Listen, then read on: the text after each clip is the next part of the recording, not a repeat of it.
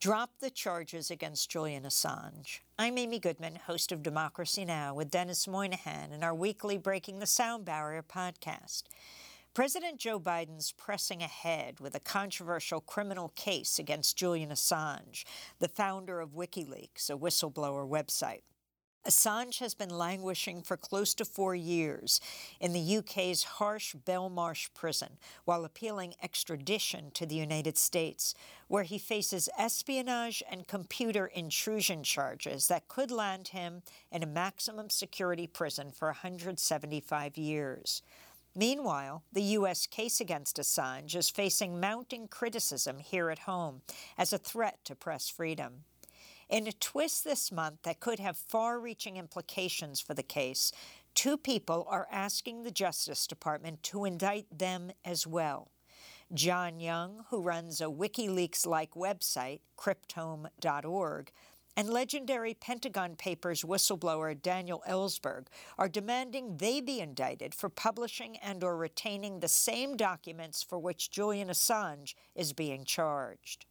In 1971, Dan Ellsberg gave the Pentagon Papers, the secret history of U.S. involvement in Vietnam, to several newspapers, including the New York Times and the Washington Post.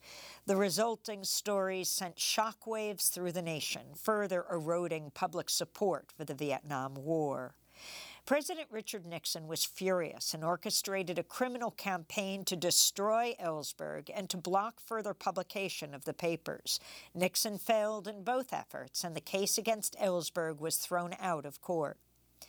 Today, Dan Ellsberg, sharp and alert at 91, sees stark parallels in the case against Julian Assange, which he says invalidate the government's case. Assange, like me, was illegally surveilled. In his case, even his lawyers and his doctors' discussions were surveilled. That's Daniel Ellsberg speaking on Democracy Now! NewsHour this week. Discussions were made of kidnapping and killing him or poisoning, just as a dozen CIA assets were brought up from Miami on May 3rd, 1973, by President Nixon with orders to incapacitate Daniel Ellsberg totally.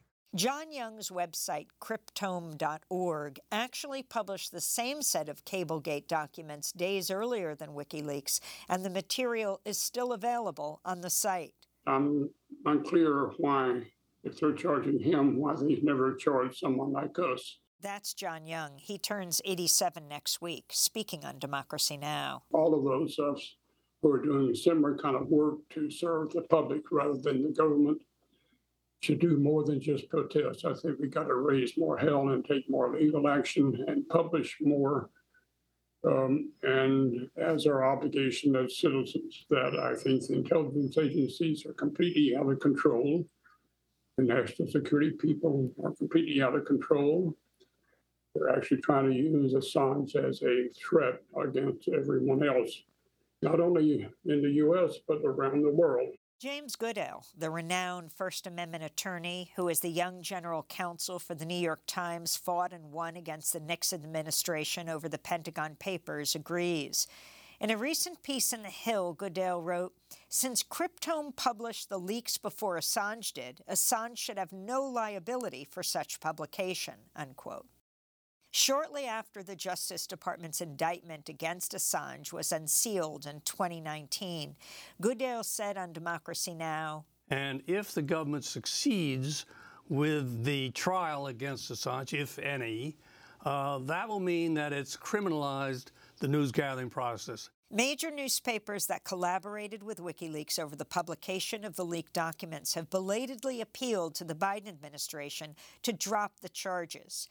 In a recent joint open letter, they write, quote, 12 years ago, on November 28, 2010, our 5 international media outlets, the New York Times, The Guardian, Le Monde, El País, and Der Spiegel, published a series of revelations in cooperation with WikiLeaks that made the headlines around the globe, the letter read.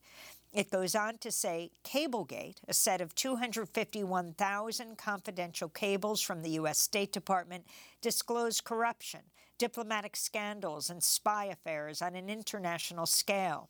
We come together now to express our grave concerns about the continued prosecution of Julian Assange for obtaining and publishing classified materials, they write. Dan Ellsberg responded to the letter on Democracy Now! I'm very happy that the Times, El País, Le Monde, The Guardian, and the Spiegel have all finally realized, the foreign ones, that they can be extradited, just like Julian, an Australian who happened to be in England, and he's being extradited for this, meaning that any one of those editors is as indictable as he is on exactly the same charges.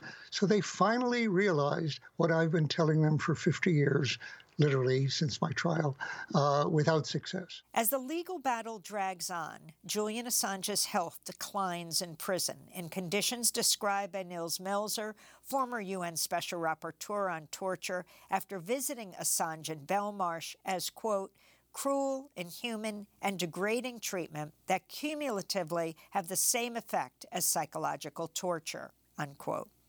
Julian suffered a mini-stroke in prison in October 2021 and later contracted COVID-19. President Biden should drop the charges against Julian Assange. As the 5 newspapers concluded in their open letter, publishing is not a crime. I'm Amy Goodman with Dennis Moynihan.